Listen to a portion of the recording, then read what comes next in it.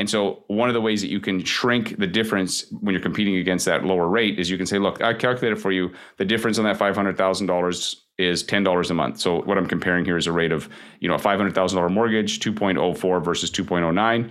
And the difference is $10 a month. So Mr. Customer, the difference in these mortgages are $10 a month. And as I've stated, here's all the other benefits of this mortgage. It's literally 2 lattes a month. You show how little it is. Now, tactic number 2, if I was competing on the other side, so if I'm like, hey, I'm actually the guy with the slightly lower rate, I'm going to say, hey, look, Mr. Customer, I know that it doesn't sound like much, 0.05%, but it's actually, $2,907 over the 5 years, which is almost $3,000. So you see how it's the same information, but if I present it one way, I show the difference is the $10 a month. I present it the other way, and I show the difference is almost $3,000. It goes, oh, okay, it's the same information. You just have to change the frame around it.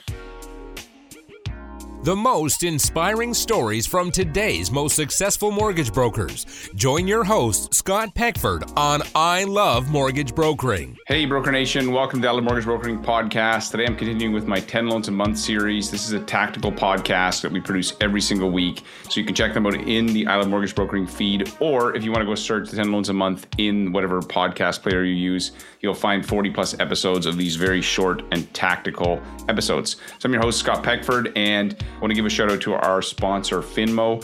So Finmo is our title sponsor for our podcasts, and we're grateful to those guys. So I recently started a brokerage for new mortgage brokers. So this is for anybody that's, the first couple years in the mortgage business, and we bring them into our company and we help them get started. And we decided to work with Finmo because they have the easiest platform to use. It's quick. They got application. That's awesome. They got document collection, which is very smart. And then, so now they have a submission ability. And we were thinking, especially with new agents, we wanted to train them on something that was easy so that it didn't get in the way of them being successful in their business. Because, there's technology that you need to be successful in the mortgage business, but you shouldn't be tripping over it. It should be supporting your business. So go check out Finmo. You can go to lendesk.com/Finmo. Check out what they're up to. They're awesome. Today, I'm going to be talking about the framing effect and how our decisions are influenced by the way information is presented. So you can have equivalent information, but present it 2 different ways, and one of them is going to be far more appealing.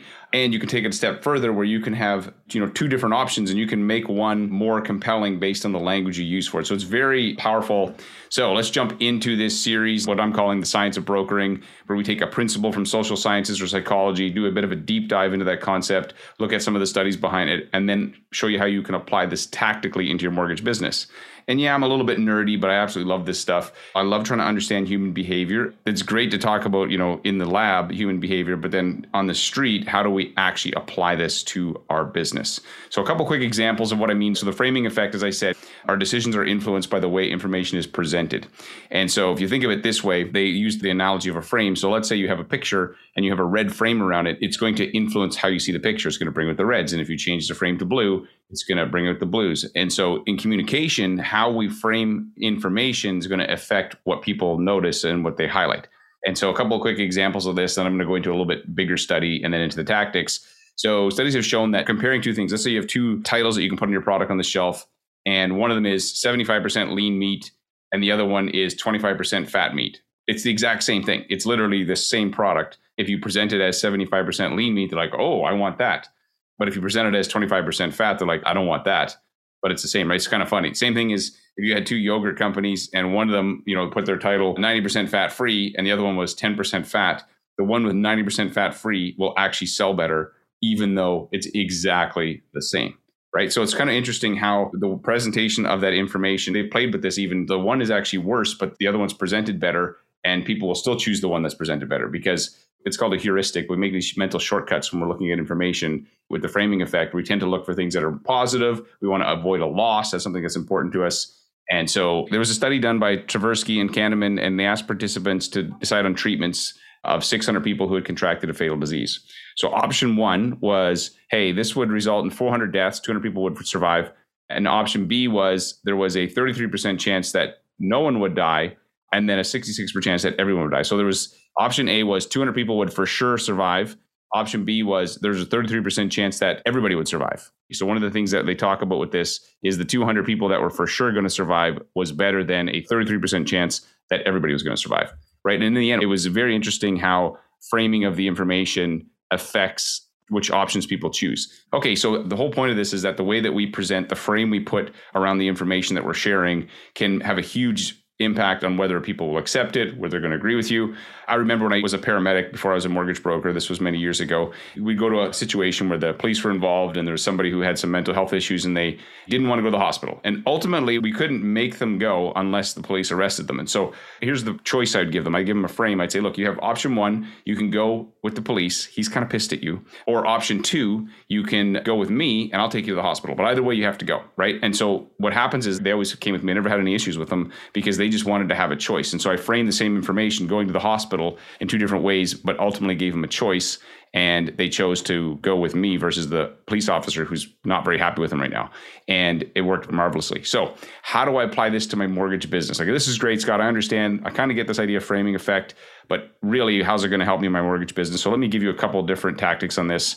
And ultimately, the first thing you have to be aware of, it's not what you say, it's how you say it, right? And keep in mind, all communication has framing around it. You're not manipulating people. You already are applying frames. You just don't realize it, but you just have to become more aware of it. So tactic number one. So let's say you have a client and you're talking about, your rate is 0.05% difference than a competitor. It's like, well, I want that other rate. It's 0.5%. How come you can't give me that rate? And you're like, well, I could buy it down, but I don't really want to buy it down. And so one of the ways that you can shrink the difference when you're competing against that lower rate is you can say, look, I calculated for you. The difference on that $500,000 is $10 a month. So what I'm comparing here is a rate of, a $500,000 mortgage, 2.04 versus 2.09.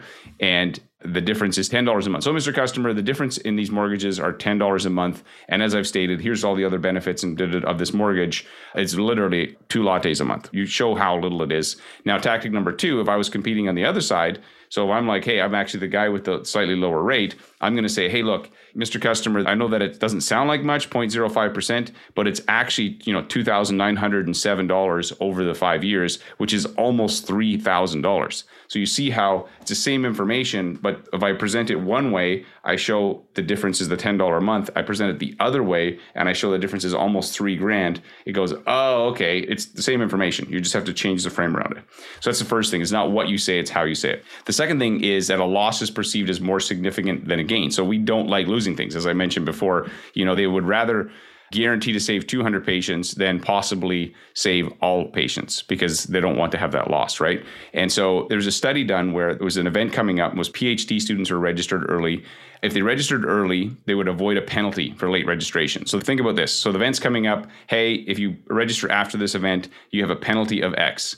Or the other way most people frame it is early bird price is this, afterwards it's a regular price. So when they did it that way, 93% of students registered early when it was framed as a penalty, and only 67% registered early when it was presented as a discount. And it was the same pricing and everything, so the difference was just in the language. So you got a huge bump in the number of sales. And as I think about this, I'm like, hey, when you do events and things, it would make sense, if you're doing a paid event anyway, to actually call, this is the price, and then after that, you get a penalty for registering late, a late penalty fee, and you'd actually convert more people, because they hate a penalty or fee way more than they like the potential of a gain, right?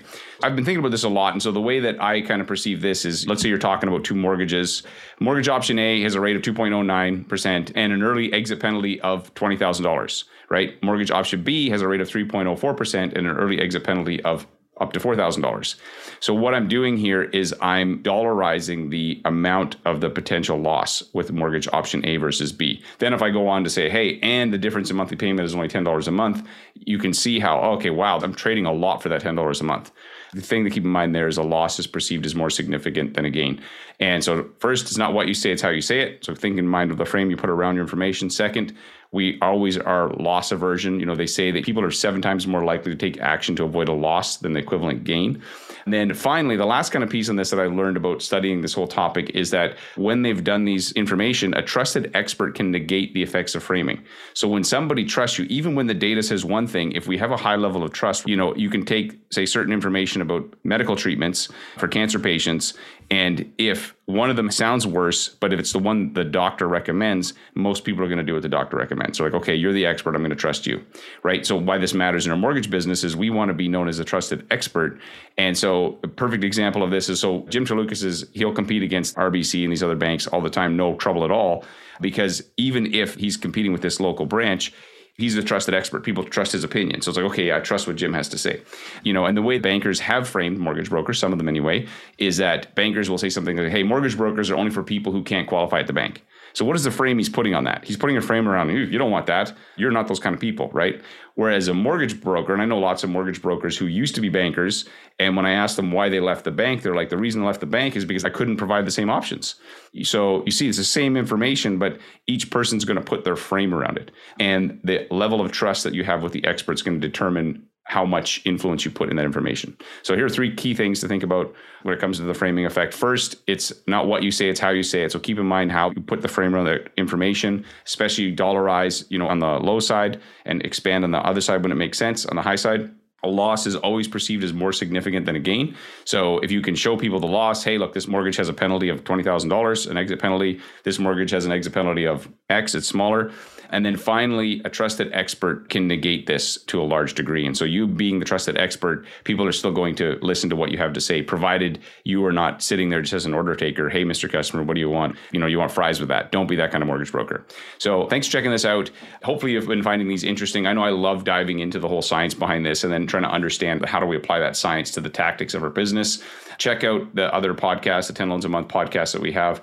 If you're like, hey man, Scott, how can you help me in my mortgage business? There's 2 real ways. First, if you're doing over $100,000 a year, between 100 and 600 in mortgages, we have an academy with some amazing coaches that can help you scale your business. Go check out 10loansamonth.com. If you were doing less than $100,000, go to get10funded.com. We have a rookie agent roadmap that we run, and we teach you about what you need to do in order to get your business to the next level. And we also have a whole bunch of options for you there as well. So check out those 2 things. Thanks again for checking out this episode. Send me an email if this has been helpful. I appreciate hearing from you guys. And yeah, keep rocking it. This is an I Love Mortgage Brokering production.